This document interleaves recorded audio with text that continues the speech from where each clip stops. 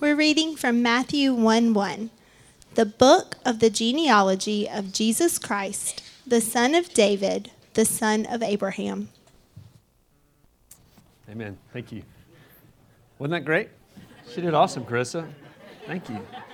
You can be seated. Let's pray together.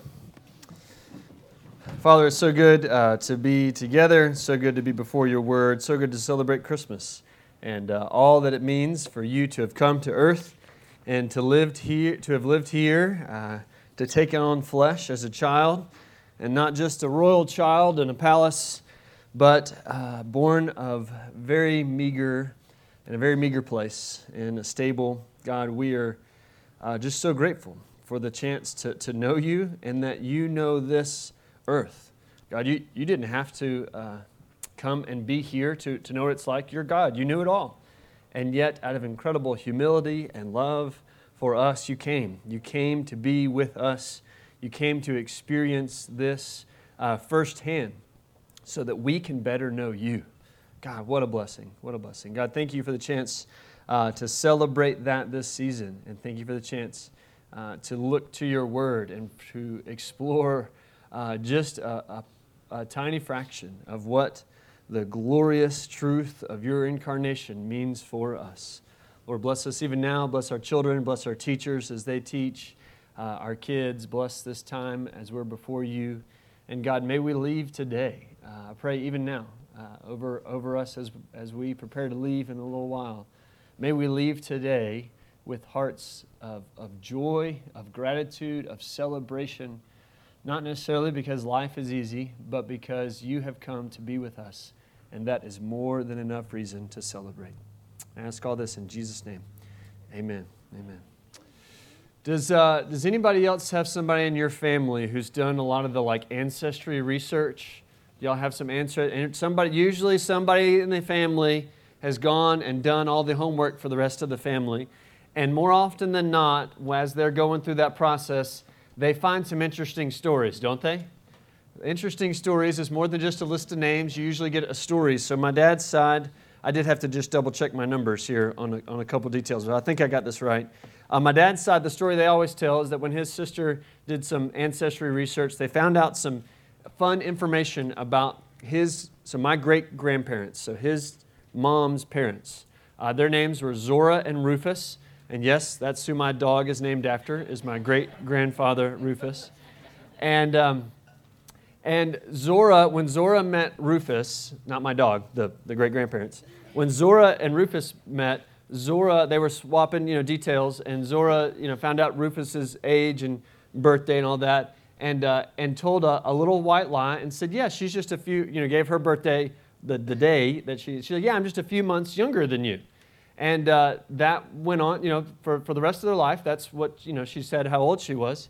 And had said that her birth certificate got lost in a fire, a long, long time ago. And this was a long time. But nobody's going to Google that, So after she died, and generations later, when my dad's sister was doing some homework, they figured out that the birth certificate was, in fact, available and found, and that Zora had lied about her age by 5 years. She was, in fact, 5 years older than her husband, which means that my grandmother, her youngest child, was born to Zora when Zora was 43, not 38, like she had said. Quite an incredible thing that she went to her grave holding that little white lie about her age. Amber's family, the story they tell from the uncle who did all the ancestry research is that they somehow traced down a Native American connection, and so my kids can claim, at least according to Uncle David that did Uncle Gary David that did the homework, is that my kids can claim their great times 12 grandfather was Chief Powhatan, which is Pocahontas' dad, but through a different child. Fun facts to know.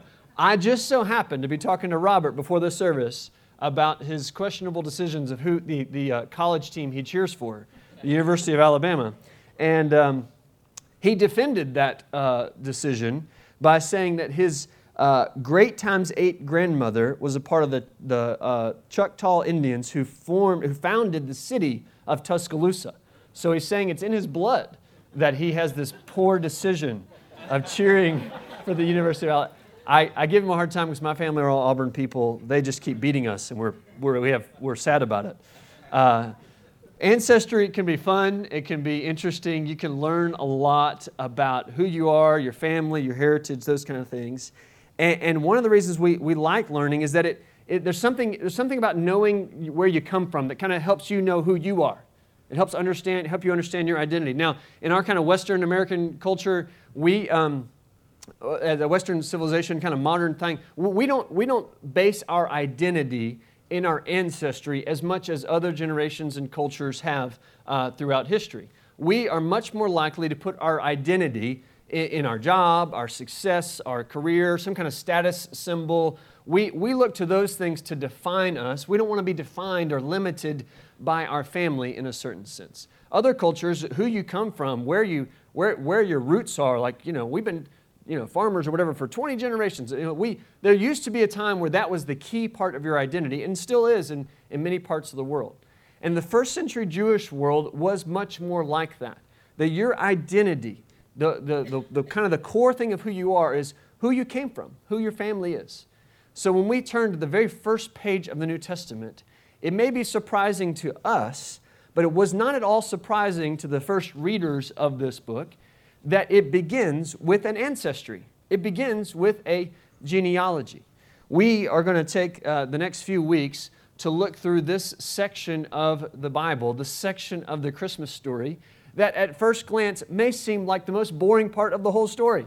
You're like, we got angels to talk about and shepherds to talk about and magi and gifts, and where do those guys even come from? Why would you just stick to a list of names? Well, for one, Christmas comes every year, so you got to kind of rotate through the things you study.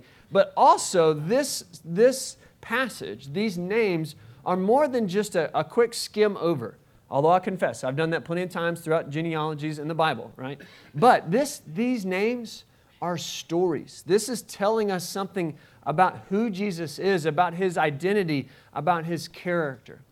And what I want to invite you to this Christmas season is to consider that this can be, if it isn't already, your family tree too.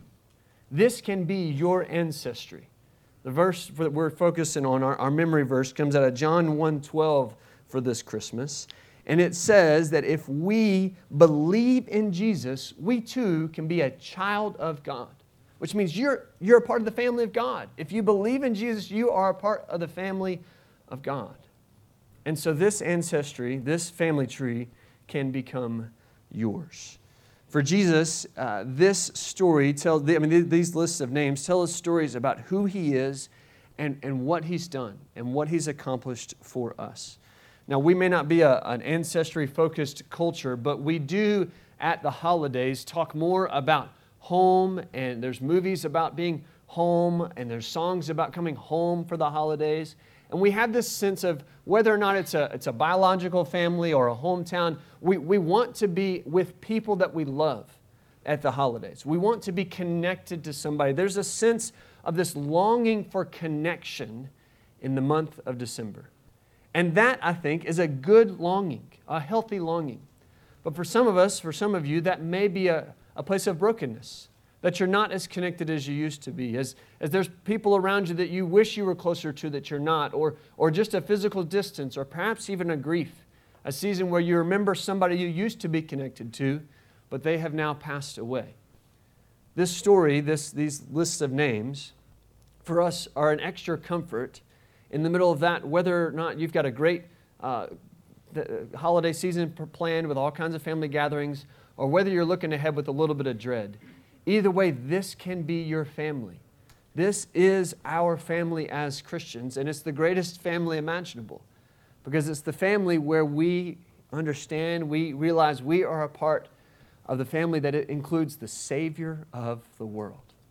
That's why we're focusing on Christ, Jesus, and His family tree this Christmas. This morning, I want to take just the very first verse of this genealogy or ancestry, if you will, Matthew 1:1. And I'll admit that after preaching anywhere from 1 to 10 chapters this fall in the Old Testament, preaching just one verse is a very welcome change of pace for me. It's 8 words in the original language, and all 8 of them are important and very good for us today. It says this, I'll read the whole passage to you again. The book of the genealogy of Jesus Christ, the son of David, the son of Abraham. These, if you are holding a Bible in front of you, you'll notice it's the very first page of the New Testament. This is where it begins. The whole New Testament begins with those first words, and they serve as a transition from the Old to the New. This is how the New Testament begins.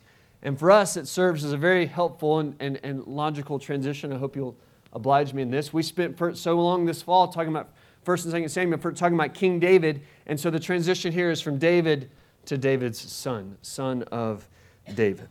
It tells us about who Jesus is. The first thing Matthew, the gospel writer, describes him as a son of David. If you've been around the Bible for a while, that probably doesn't strike you as odd. But to help you hear how odd that actually is for him to say, it'd be a little bit like me looking at one of you and saying, oh yes, so-and-so, the son of William the Conqueror, who was born in 1027 AD. How could you call somebody a son when they're separated by 1,000 years? David was 1,000 years before Christ, and yet Matthew calls him a son. The word here can be literally just a son, like one generation to the next, or that word frequently in the Bible is used as referring to a descendant somewhere down the line. So to be a son of David was not that he was biologically the next generation, but that he's a part of this family, this connection all the way back 1,000 years before. And that connection is vital for understanding who Christ is. It's important because of a promise that God made to King David while David was on the throne. 2 Samuel 7, David expresses his desire to build a temple or a house for God. And God says, no, you don't have to do that. Then one of your descendants will do that. But instead, I'm going to build a household, a lineage, an ancestry, a descendant line from you. And one of the first things God tells King David about these descendants is that for a son of David, who God is going to raise up, that God would establish his kingdom. So just as David was king, he was going to talk about a son after him who would be king. Solomon was king, yes, that was the next son. But also, way down the line to Jesus, he too would be a king. His kingdom would be established. That God would bring up this descendant of David, Christ, Jesus, and establish his kingdom here on earth. Kings were chosen by God or anointed, as we saw, where Samuel comes to David while he's out as a shepherd and brings him in. He anoints him as the next king over Israel. The word for anointed in Hebrew is Mashiach, where we get the word Messiah. And the word for that's the Hebrew word. The word in Greek, in the New Testament language, is Christ. And so when we call Jesus the Christ, we're calling him the Messiah, the anointed one, or the King. This is King. The book of the genealogy of Jesus Christ, King, son of David, these are making a very similar point. He is Christ. He's King. He is the descendant of the greatest king of Israel. This is the King who has come. Jesus is the anointed one. And God said something about one particular child, one particular descendant of David that applies here now to Jesus. 2 Samuel 7:13, God told David that God would establish the throne of this descendant and his kingdom forever.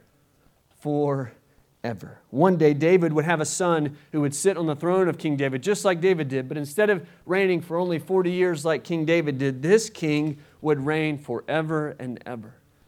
So as we think about Christmas, we think about what Christ has done and all he means, I want you to know this about the family tree that you are invited to be a part of. It is a family tree that will last forever. It goes on and on and on and will never, ever stop. Because Christ is on his throne and he will never be dethroned and his kingdom lasts forever. So I want you to know this morning that Christ, Jesus is the King for all times. Jesus is the King for all times, eternally, without end. He sits on his throne today and he always will. There is nothing and no one that will stop him from being on his throne. Forever and always, he is King. For many of us, many of you, I pray, we have so much to be blessed. So many ways we have been blessed by earthly families. God has given us this structure that is just so supportive, and God's intention and design for the family is just so beautiful and helpful in so many ways. The tremendous blessings to us, so many of us. There's also something very interesting about our earthly families. They change. They change, don't they? And that can be a very good thing. We grow up, we stop sucking our thumbs, that's good. We have children, that's a blessing. We have grandchildren, I hear that's even a bigger blessing. Amen. We have all kinds of good things that happen to us, positive things as we change, right? But there's also some not so good changes. We lose loved ones. People pass away. Hardships come. Relationships get sour, or whatever else may go on. And so change can be good or it can be bad. We are thankful that in the family of God, there is something that does not change. God. God is permanent. God is infinite. God is eternal. God is unchanging. And so when you come to a Christmas, maybe one Christmas upon the other, it's kind of a mark in the calendar where you remember back of what all has changed since last Christmas, or 5 Christmases ago, or 20 Christmases ago. It's this mark in the year where we see how much changes. One thing doesn't. God. He is one you can count on. He is rock solid. He is forever and eternal. He is always there. To be a part of God's family is to trust in the King of all times that has always and forever been King. And He is the one we celebrate at Christmas. Have you ever thought about why we celebrate Christmas every year? Like there are some things we celebrate annually, and there's some things that just get a one-time celebration. For example, your high school graduation, you celebrate that one time, right? You may have a reunion where you get together with people, but like when you graduated high school, we all clapped for you, people cheered for you, you wore the robes, and we celebrated. Man, it's so good that by the skin of my teeth, I got the math grade I needed, and I got to walk across the stage, right? We don't annually in May every year dress you up again and celebrate that geometry grade and when you're 45, We just celebrated it once and that was enough. You didn't need to be celebrated again. Christmas isn't like that. We celebrate this every year because Jesus is still on His throne. We come back and we worship Christ and we worship what God has done in the incarnation every single year because this is a forever promise. This is an eternal promise that Christ is who He says He is and He always will be, and He can be worshiped forever. Jesus is King and He's the King for all times. One of the hardest parts of the holidays can be grief we experience. And so to find Christ, find someone we can trust in, to find one we can rely on, is such a great comfort. His consistency, His being constant, is so vital. As the eternal King, it's good news to know that He is in control. He is in control. For whatever reason, we as a culture have made December one of the most chaotic months of the year, have we not? I've noticed that May can be pretty chaotic with everything that changes in May and whatever. And December can be the most chaotic time of the year. My family, in our great wisdom, also picked the month of December to move yesterday. And many of you made that possible, and I'm so appreciative. But I added chaos to your life by you coming to help me move. Life can be so chaotic this month, is it not? Just something about the extra parties, end of the year stuff, whatever else with your work that end of the year brings, it just can be a chaotic time. Christmas is the time we recognize Christ is King. Christ sits on His throne and He is in charge of all that chaos. He is in charge. He rules over all.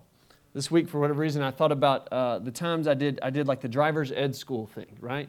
Where you're driving with the instructor in the passenger side. And I remember when I drove with this lady who was really funny for a lot of reasons. But anyway, we were driving. I was coming up to a red light, and I'm slowing down in front of this car.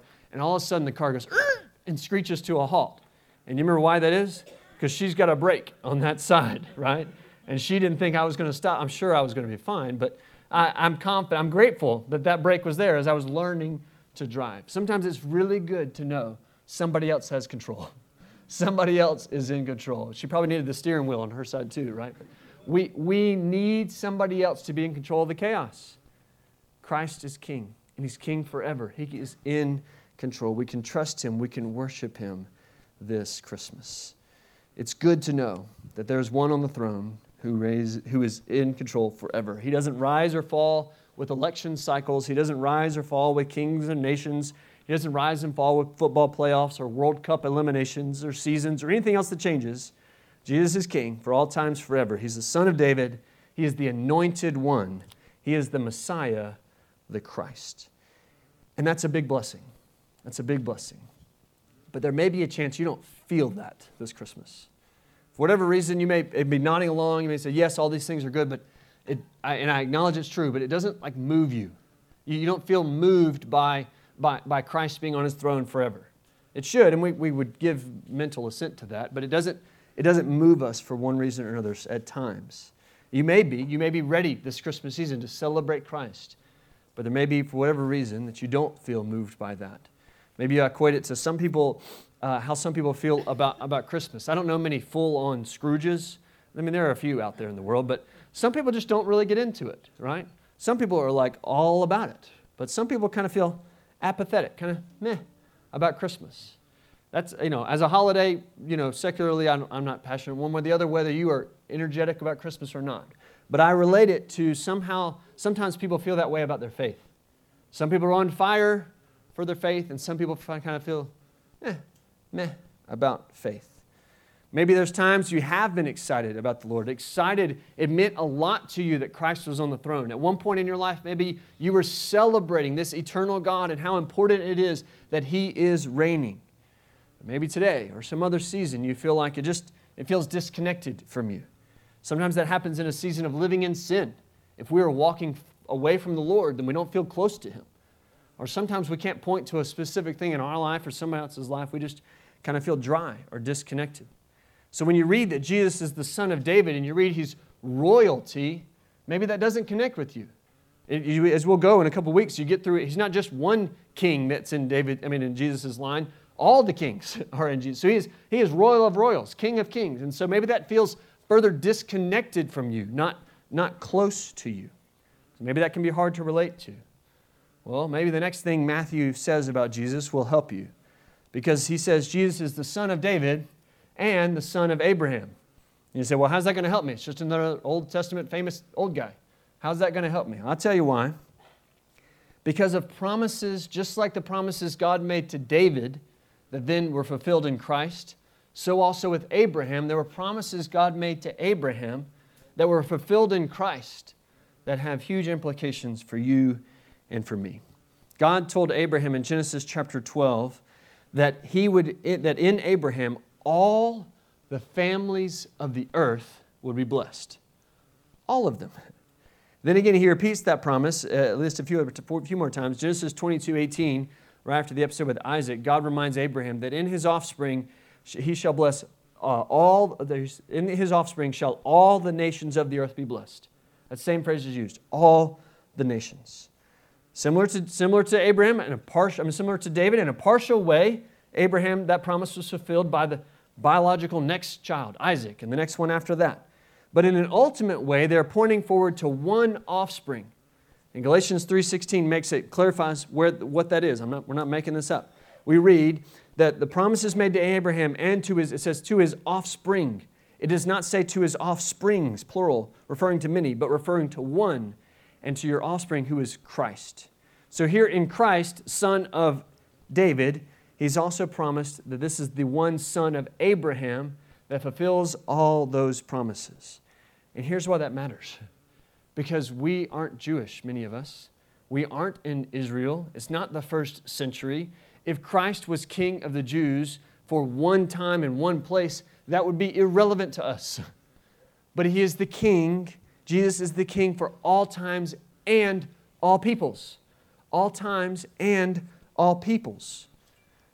So that means no matter who you are or where you've been or what you've done or what you've been through or what's been done to you, Christ can still be your king. He can be the king whether things are good in your life or things are bad. He can be the king in your life whether you've had an amazing 2022 or your 2022 matched 2020 or 2021 and it just felt awful. Whatever's going on, Christ can still be the king of your life because He's the king for all peoples. In the first century when Jesus came and lived, one of the most revolutionary things about the message He proclaimed was that he was the king of the Gentiles too. They crucified him with a sign over the cross that said King of the Jews, but it was wrong in the sense that he was king. Yes, he was king of the Jews, but he was king of everybody. He's king of everybody. One of the really cool things to notice about Matthew's gospel is that in Matthew 1:1, Jesus is promised, he is said to be the son of Abraham, the one through whom God said he would bless all the nations. You know how the end of Matthew's gospel ends? It ends with a great commission where Jesus sends out his disciples to, guess what? Go and make disciples of all nations.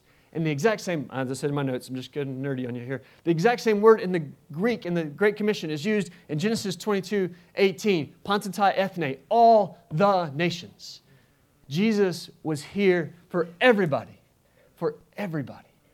all kinds of families, no matter your race, no matter your language, no matter what you look like or where you've been, what you've been through, Jesus can be your king. And that can include you. And it should. It should include you. He is not just the king for one group of people, one ethnicity, or one language. He's not just the king for the religious elites or those that wear button-up shirts and tuck them in. He's not just the king for professionals. He is the king for all kinds of people.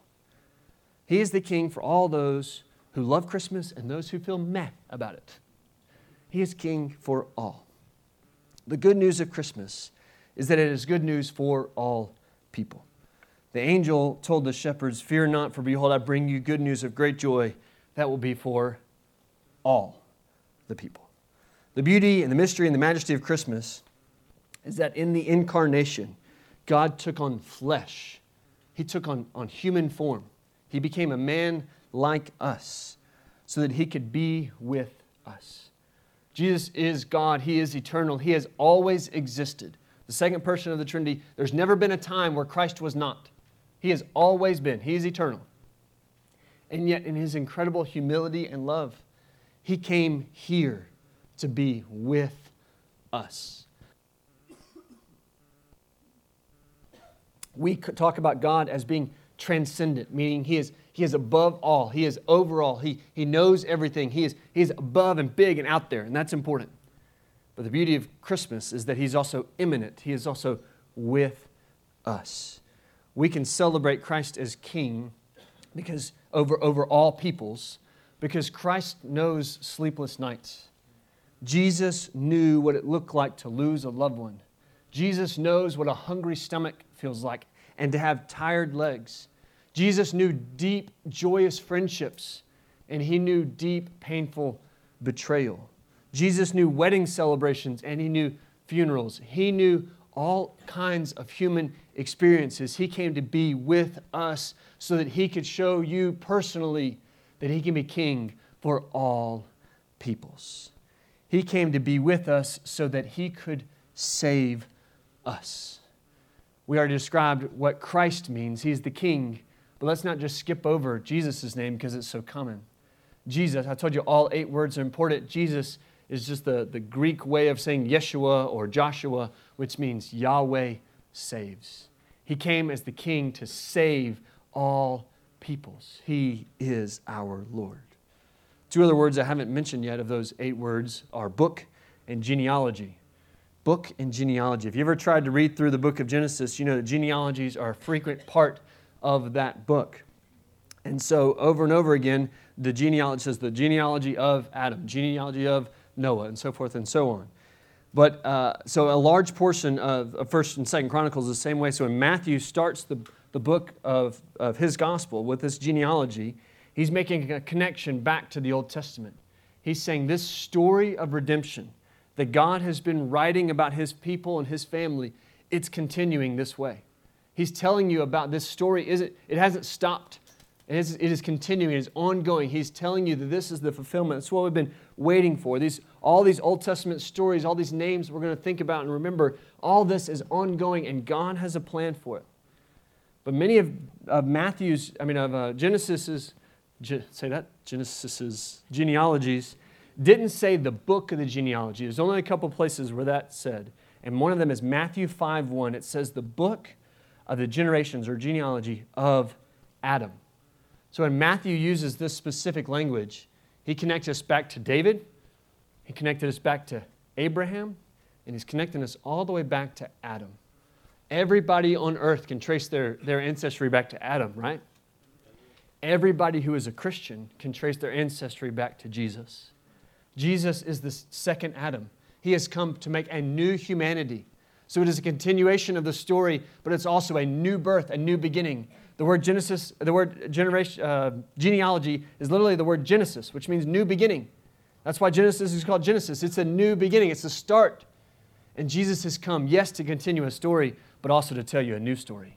That you can be forgiven not because you have kept the law. You can be Christ's child not because you kept the law, but you can be forgiven of all the ways you have broken the law. You can be brought into the family not by just moral outward conformity, but by faith. You can be a child of God by believing in Jesus. That is a new story, and it is good news for you. Christ came to make a new beginning, a new way to be a part of the family of God. It wasn't about some outward sign. It wasn't about a moral conformity to certain Sabbath restrictions and laws.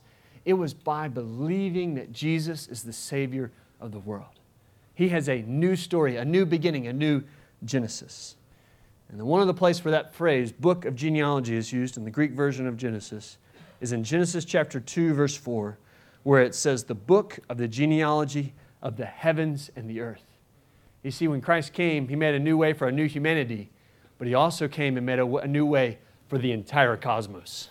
Amen. A whole new heaven and earth started on this page in Matthew chapter 1. He says there is a new beginning, and His name is Jesus. He is the Christ. He is the King, and He reigns forever, and He reigns always. And He has made a way for all kinds of different people to be a part of this new heaven and new earth. Jesus is Emmanuel. He is God with us. And this Christmas, you are invited to be a part of that family. I tell you, we've got some great families around here. But the greatest family of all is the family of God. If you don't know Him, if you are not a part of His family yet, I'll tell you that the way in it's not easy, but it's simple. It's believing. It's believing in Christ. Maybe you're already a part of that family, but some of your family aren't a part of that family. Or some of your friends, or some of your coworkers. At Christmas, you know what's going on? People just, there's just, Jesus things just kind of soaking into the culture a little bit. People are thinking about this story, about this Mary and Joseph and an inn and a stable. But they aren't a part of the family yet. People in your family aren't a part of this family yet. How could you encourage others to say, hey, this family I know and I'm a part of is the greatest family in the world? Jesus is their king too. He can be, because He's the king of all kinds of people. He invites you to be a part of that family, to enjoy Him, to delight in Him. Greater than any Christmas Day celebration or any family meal with all the ham and the turkey and whatever else you do for Christmas. It's so much joy and so much celebration, and it points forward to the way that we will celebrate and be with Christ forever, because we're a part of the family. And I encourage you to share that family with somebody else this Christmas. Jesus can be your king. I pray He is. He can be the king of so many people, because He's a king for all kinds of people. All nations, all types of people. Jesus is the King, all times and all people. Let's pray. Father, thank You for the invitation to be a part of Your family. What a blessing it is to know You and be known by You. Father, we look to Your story, summarized for us so well by Matthew, who just said, it's the book of the genealogy of Jesus Christ, the son of David, the son of Abraham. Father, as we think back to all that means, we rejoice that we are invited to be a part of that family. Praise God. Praise God. Praise You, Lord, that You have invited us in. Father, we pray that with all the other things we have to do in the month of December, and all the people going around us and all the fast-moving parts of this month, I pray that we would stop long enough to just worship You, to celebrate You, to enjoy You. And God, I pray that we would find ways to invite others to be a part of this family. Lord, thank You for the chance now to respond in song May we sing today with great joy because of what you've done at Christmas. In Christ's name I pray.